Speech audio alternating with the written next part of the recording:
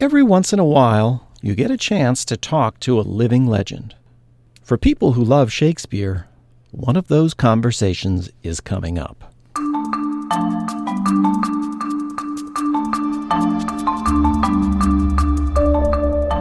From the Folger Shakespeare Library, this is Shakespeare Unlimited. I'm Michael Whitmore, the Folger's director.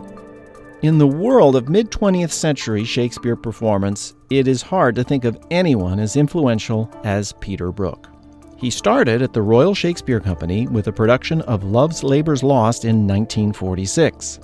And for much of the next 70 years, his thinking and his productions have changed the way English-speaking directors in the West approach and stage Shakespeare.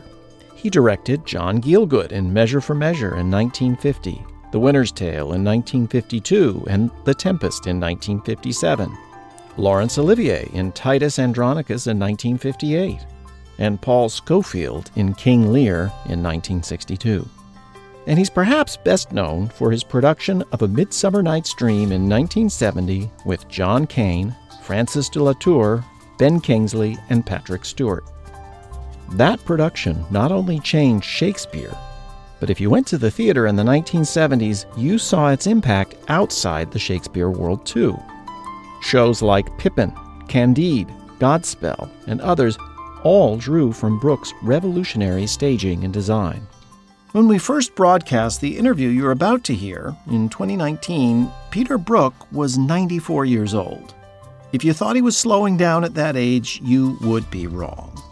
At the time of our interview, he had written and directed the play Battlefield, which premiered at the Young Vic in 2015, and he had written 2 books, Tip of the Tongue in 2017 and Playing by Ear, Reflections on Sound and Music in 2019. We are thrilled once again to bring you our interview with him now in a podcast episode we call My Age is as a Lusty Winter. Peter Brook is interviewed by Barbara Bogave. How did Shakespeare figure into your childhood? Your parents were immigrants from Russia, so did you come to Shakespeare through them or through school, or how? My parents they came from Russia just at the end of the Revolution, and they certainly were so struck by the marvel for them of everything British. They felt that this was the heart of democracy, what they'd hoped the Russian Revolution would bring.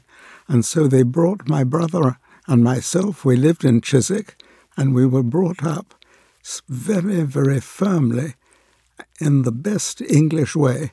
But I was an avid reader, and of course, very soon, the works of Shakespeare came off the shelf and into my hands, and I was absolutely amazed that of all the adventure stories, everything I'd read, they all disappeared in front of this marvel. At the same time, I had a little toy theatre.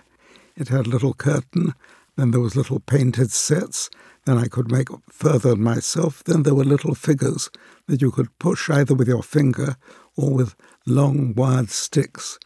And I decided that I would do, on my stage, I suppose I couldn't have been more than 7, I would do a production of Hamlet. And my poor parents, who were brought up in a feeling that you must never, never suppress any instinct of young children. This may be a budding genius.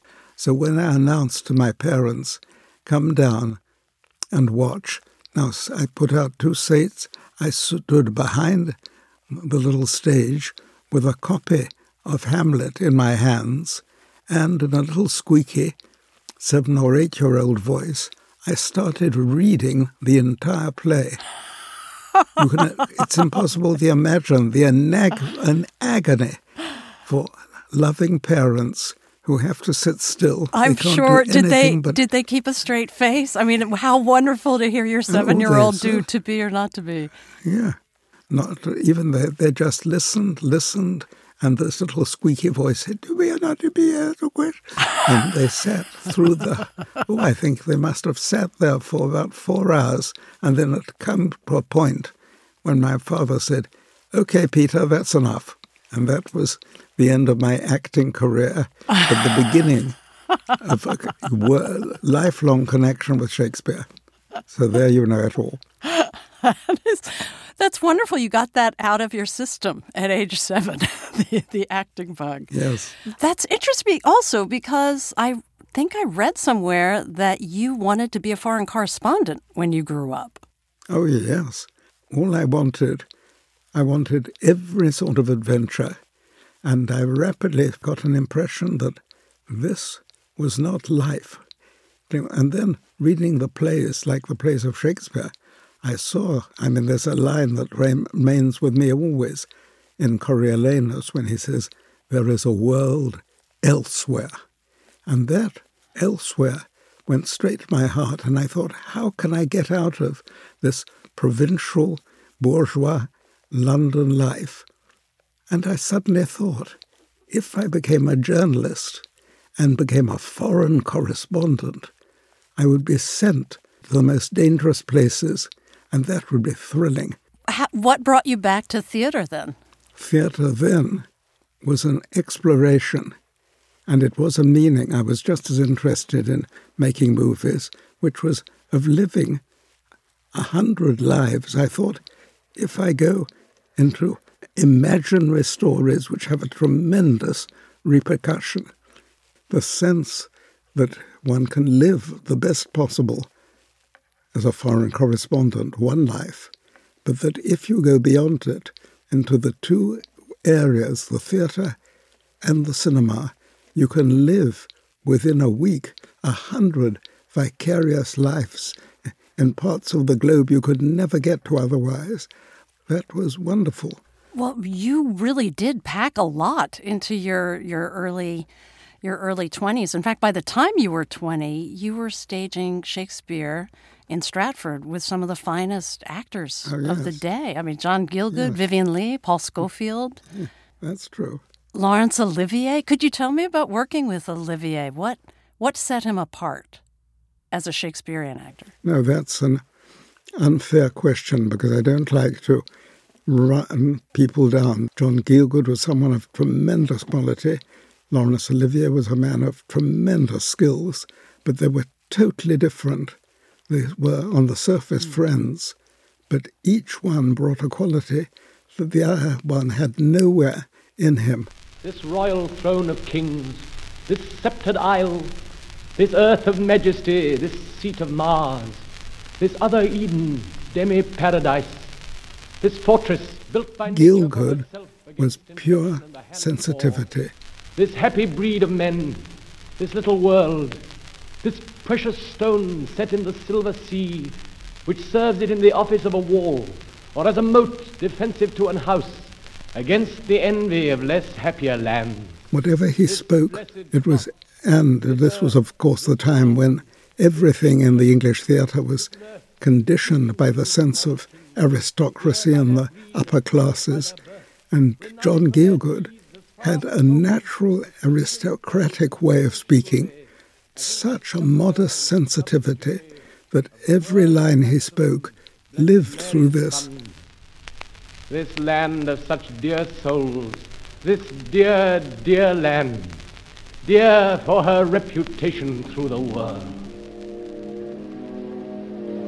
Oh, that this too solid flesh would melt, thaw and resolve itself into a dew.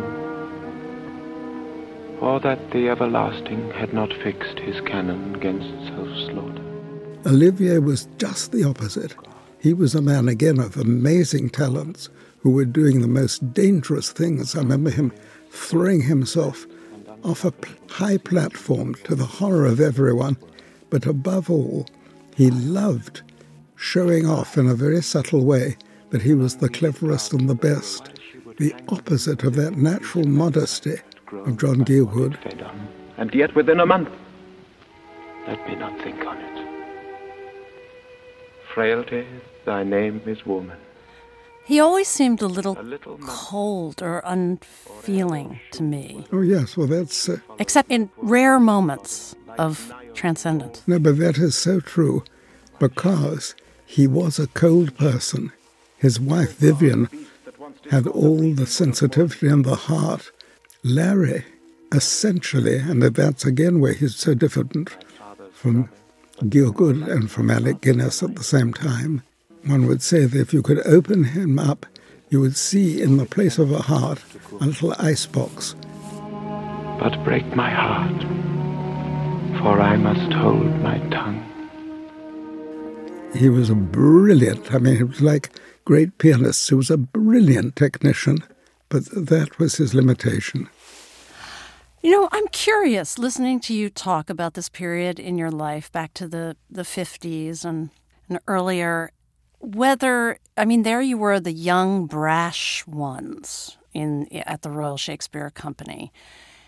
You were the young, rebellious ones, and I imagine you were chafing at the kind of work that was being done there and perhaps plotting what you would do when it was your time? When you were in charge? No, you're missing out the most essential link. After I had done various things in London that had attracted a few critics and people began to say this is a young man who's got some future and we should watch him, I suddenly got a letter from Sir Barry Jackson at the Birmingham Rep saying, we would like to invite you to do a production at the Birmingham Rep. Could you come and see us? And we could talk about it on such and such a date, and we could pay you for your production and for your time £25. This seemed unbelievable, was possible to earn £25. So I went there. That's a fortune. I met this marvelous man of such deep openness, and he gave everything he could to encourage young people to develop in the theatre. So he took over this uninteresting, crumbling theatre in Birmingham, and he used it. That was where he invited me on trust to do my first production, which was of Man and Superman. And the day I arrived, he called me into his office, and a very quiet young man was sitting there, and he said, I want you to meet Paul Scofield. Then I did various productions there, and I learned a great deal just by being part of it. And one day, Sir Barry said to me, I'm been invited to take over something that wasn't called the Royal Shakespeare Theatre. It was called, with this terrible name, the Shakespeare Memorial Theatre. That's already the kiss of death on a production, if you know it's going to be a memorial. And he said, I'm going over to Stratford tomorrow to look at the theatre. Would you like to come with me? And then when we went over, he said, next season, I want to open with Love's Labour is Lost. Would you like to direct it? Just like that. And he said, Paul Scofield can be in it as well. And he then would get together some of the best actors from the West End, none of the old run-of-the-mill Shakespearean actors who were only made by then to season after season to play booming barons. And there I was with Paul Scofield and a couple of other actors that I already knew from Birmingham, and given a completely free hand. And at once I was terribly influenced by painting. I would go to the museums everywhere, and the painter that touched me most was Watteau. And suddenly, even though that was not in any way the period customary for a play of Shakespeare, which were all the standard Elizabethan ruffs and collars, and I suddenly felt, looking at this play has such a dancing music in it. If I could get somebody to do costumes resembling a Watteau, this would be what I remember at the time. There was a beautiful word of T.S. Eliot, the objective correlative of the play. And we did a very, very simple set, just a little mound on the stage and beautiful flowing Watteau-like costumes. And so there was a natural grace in every movement on the stage, especially as they came over this little hill at the back, which meant them again to move gracefully over this surface, and which served wonderfully at the end when one saw death coming into this elegant light play, when the news is brought the princess that her father has died. And for that, the men lovers and the women lovers who were going to go and celebrate together agreed that they would meet again 1 year later because of the mourning for her father. And the last line of the play suddenly took on a very, very beautiful and moving quality, because the play ends with the princess leaving for a year these new charming lovers that she and all the court had found. And the last line is that until next year, I'd forget the line exactly, but it becomes her just pointing two directions, you this way, we that way. And then a little music. And on that sad note, sad and yet joyful note, I discovered what in Watteau had always touched me, because you feel in Watteau that over all these open-air fêtes champêtres, there is a sad feeling that this can't last forever. There, I've given you a long answer to a simple question. Well, I thank you, because I'm getting such a wonderful window into your synthetic, organic creativity and the way your mind works. And I'm also thinking about what you have said about your work in your book, The Empty Space, about this whole post-war period that you were working in, that theater was all about reacting to the war. Yeah. So how so? Oh, yes, it was an escape. You know, all of us had been cooped up in our little island. If you weren't a soldier, you were just nowhere. And then the war ended, and suddenly one was allowed to travel. And I leapt on it, and I went at once to Portugal, and from Portugal I got on a plane and went for the first time to North Africa and went to Tangier. And when I came back, Sir Barry had asked me if in the following season I would do Romeo and Juliet. And for me, this was, Romeo wasn't that, again, dreamy, romantic play. It was a play of passion coming out of a climate not only of burning heat, but there's a line right at the beginning when the Capulets and the Montagues, the young people, meet in the street, and it says something like, and the dog days are here. And in this sweltering heat, they just, like today, they start fighting one another. And so it became the opposite of the Victorian dreamy Romeo and Juliet. It became something with very young lovers. I had insisted that for once, instead of middle-aged ladies, because they could speak the verse, we had real couple of the right age. And so with that, we did a Romeo, and we had a set that was all made of sand with light, brilliant light burning down on it. And it was so unexpected that it was a disaster. Howls of derision from Stratford. All of the critics who said, this is a massacre. Where is the beauty of this play? The most beautiful play of Shakespeare, massacred by this violent little young man who doesn't know what he's doing. This is, and although I'd been wonderfully received with Love's Labour's Lost, all wiped away with its fury. And after that, on the third night, there was always a little debate with the audience. And the manager of the theatre came to see me and said, after the play, I will take you in front of the audience, but they have to be able, as we always do, to have a question and answer with the director. But be prepared. You're going to have nothing but very, very terrible, angry questions. So I said, okay. I was led out, deadly hush in the audience. I stood there for a long time. And then suddenly, in about the 10th row, a lady got to her feet, quivering with anger.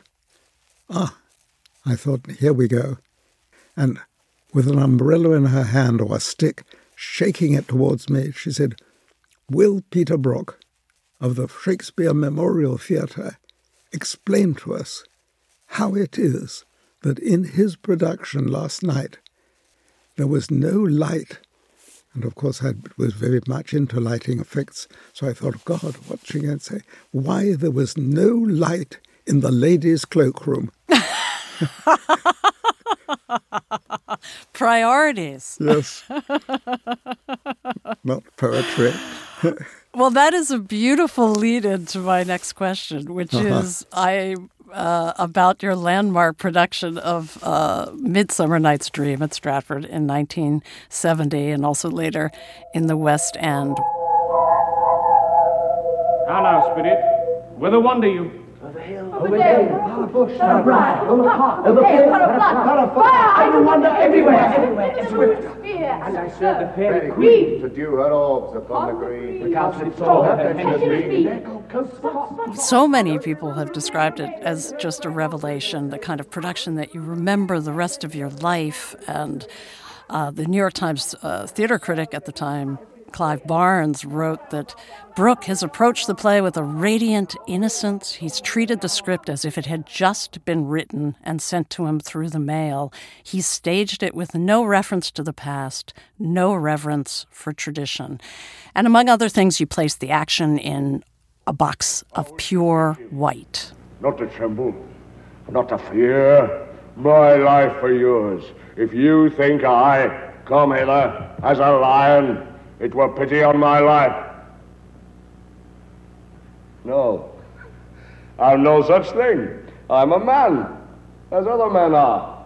And you also had ladders that went up and down the walls of the stage to this platform where actors looked down at the goings-on as if they were spectators at a fight or a bullfight or something. And all the fairy characters, Oberon, Titania, and Puck, you conceived as acrobats and jugglers, and they were actually balancing these spinning plates on long poles, and they swung on trapezes. It is all so sensual and very much a circus. What angel wakes me from my flowery bed? The finch, the sparrow, and the lark, the plain-song cuckoo grey, whose note full many a man doth mark, and dare not answer. So, just a practical question, why circus acrobats? It was very simple. They weren't circus acrobats, but it was something very different. And that was this. I would go every year, whenever I could, to America, and I would go to New York. And one time I went there, and what had they brought? They brought for the first time what was called the Chinese circus.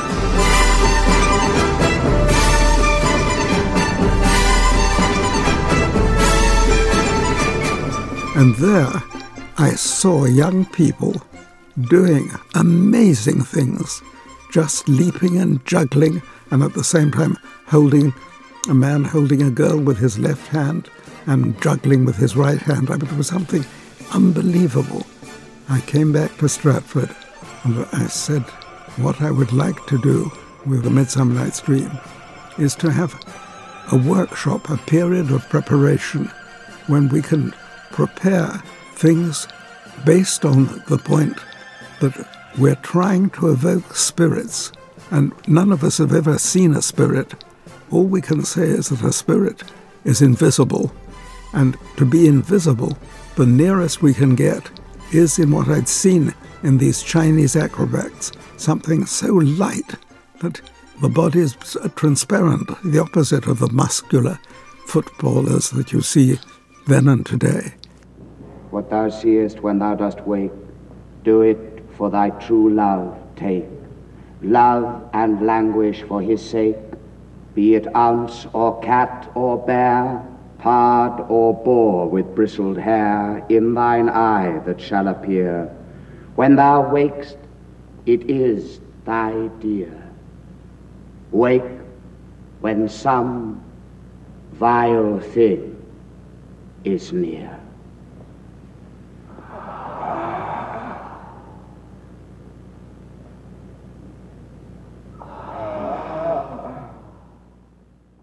So I had marvelous actors like Alan Howard playing Oberon, who could come down on a trapeze, which you really felt for the king of the fairies, was absolutely right. I know a bank where the wild thyme blows, where oxlips and the nodding violet grows, quite over-canopied with luscious woodbine, with sweet musk roses, and with eglantine.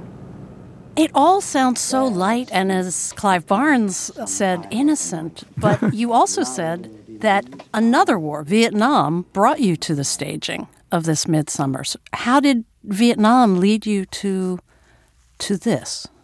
When we'd done this terrible war started in Vietnam. And at the same time, I and all my friends there were deeply conscious that at the very moment when we were doing this beautiful, joyful evocation of fairies, the Americans were dropping napalm, something that burns the villages and burns people, and burns babies.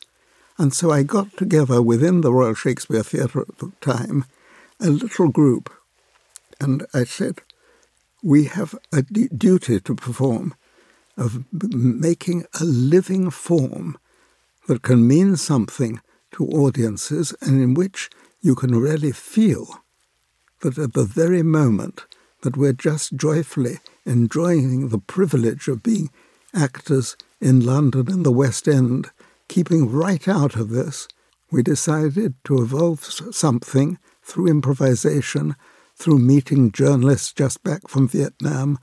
I went to America to meet the widow of the young man who had set himself on fire in front of the Pentagon. And with all that, the play that evolved had this very simple title, which was also a pun, because it was called U.S.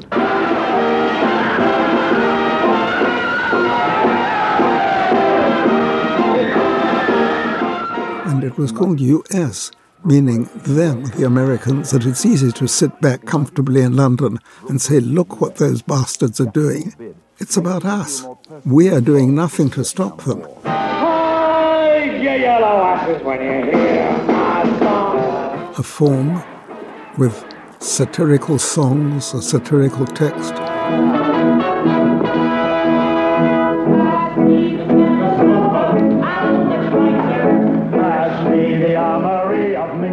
So there's the story of the link between the Midsummer Night's Dream and U.S. Just the same as you! Just the same! Right around the time that you did Midsummer and leading into U.S., you moved to Paris and founded the International Center for Theatre Research with your collaborator, Marie-Hélène Estienne. That's good. What? Thank you. What prompted the move? Very simply, I made it a condition in the Royal Shakespeare Theatre. I said, what I need is to have something that's never happened before here. We need a little experimental unit where we can explore new ways and new approaches, not just to Shakespeare, but on every sort of way of making theatre. And we called this little experimental group the Theatre of Cruelty, which was a phrase from the French writer Antoine Artaud, who said, when I talk about cruelty, I don't mean cruelty to other people, I mean cruelty to myself. I take risks, and sometimes they burn inside me. And so with this tiny group, we made many, many experiments, and then discovered that the most important thing of all was to go beyond the barriers. We still were brought up in a post-colonial society, and we began to see that this is the worst barrier of all, the color barrier, which nobody yet was really aware of. And we began to see in America, yes, there was Martin Luther King, there were movements of people who were really beginning to feel that this is terrible, the way we treat black people as though they're not equal to white-skinned people. And so with this, we began to explore, and nobody in England was particularly interested in this sort of exploration. But in Paris, This was already an international city. And Jean-Louis Barrault had approached me and said, would I do a workshop on Shakespeare? I said, I'll do a workshop on Shakespeare, name it as you want, if I can bring together something nobody has ever done. Actors from different races, from different languages, and we'll do a workshop. In this, I met actors like Yoshi Oida, who came from Japan, and we began to improvise with people who had no common language, just with gesture or sound or just very simple words.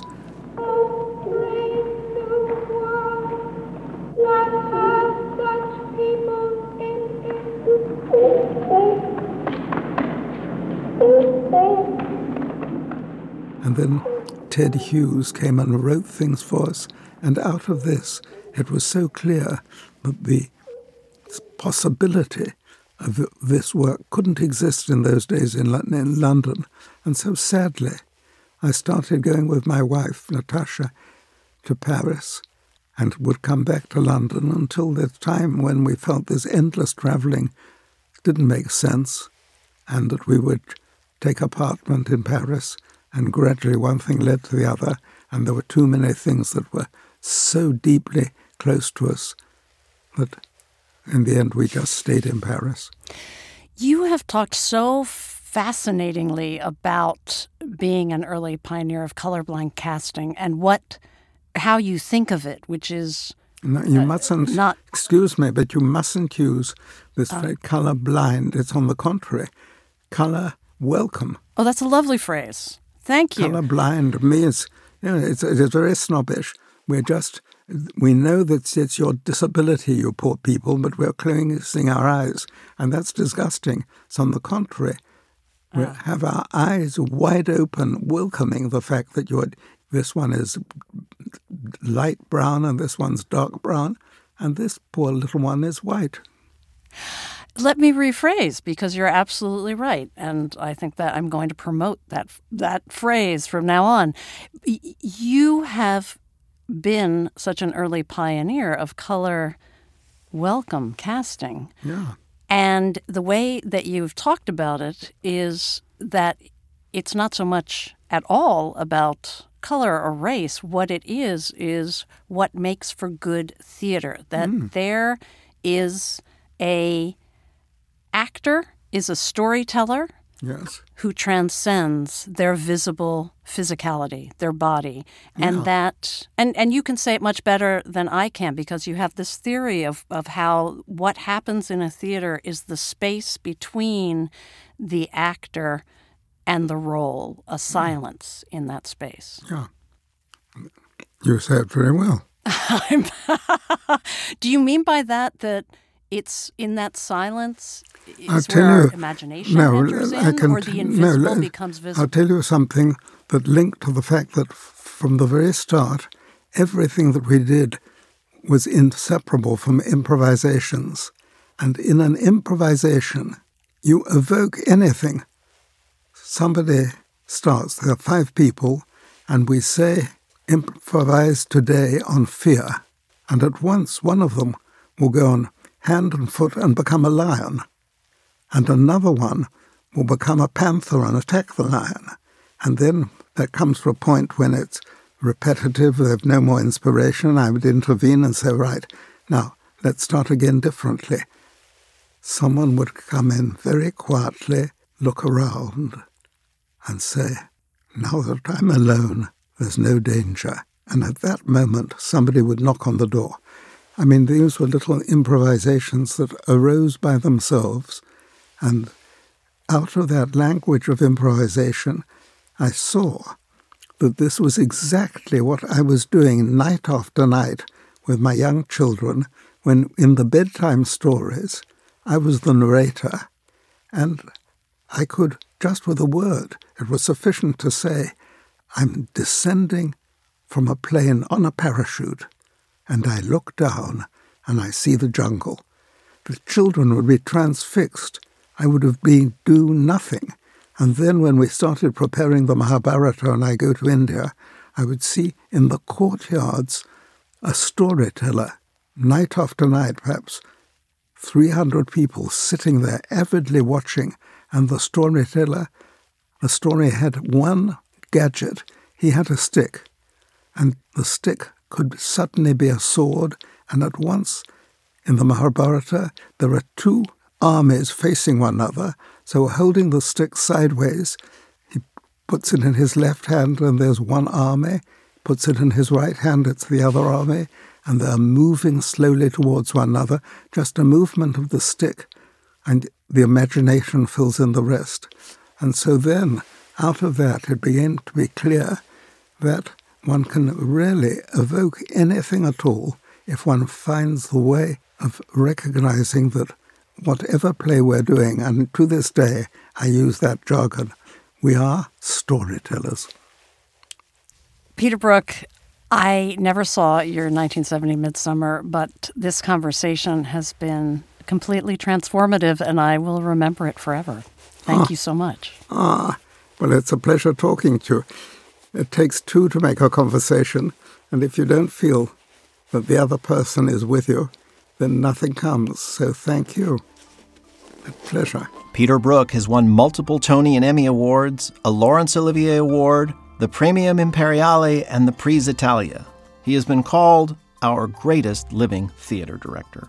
His book, Playing by Ear, Reflections on Sound and Music, was published by the Theater Communications Group in 2020.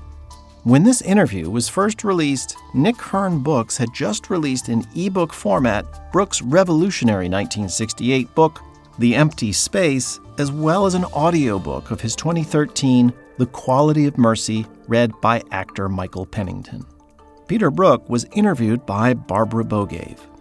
Our podcast, My Age is as a Lusty Winter, was produced under the supervision of Garland Scott. It was edited by Gail Kern-Pastor.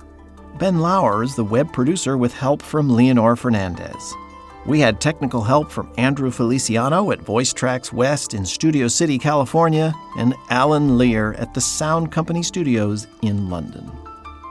If you're enjoying Shakespeare Unlimited, and if you're looking for a way to let other people know about it, please leave us a positive review on Apple Podcasts.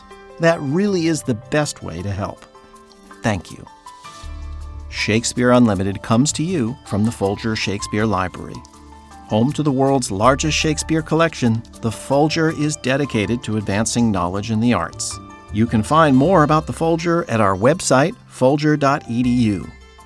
For the Folger Shakespeare Library, I'm Folger Director Michael Whitmore.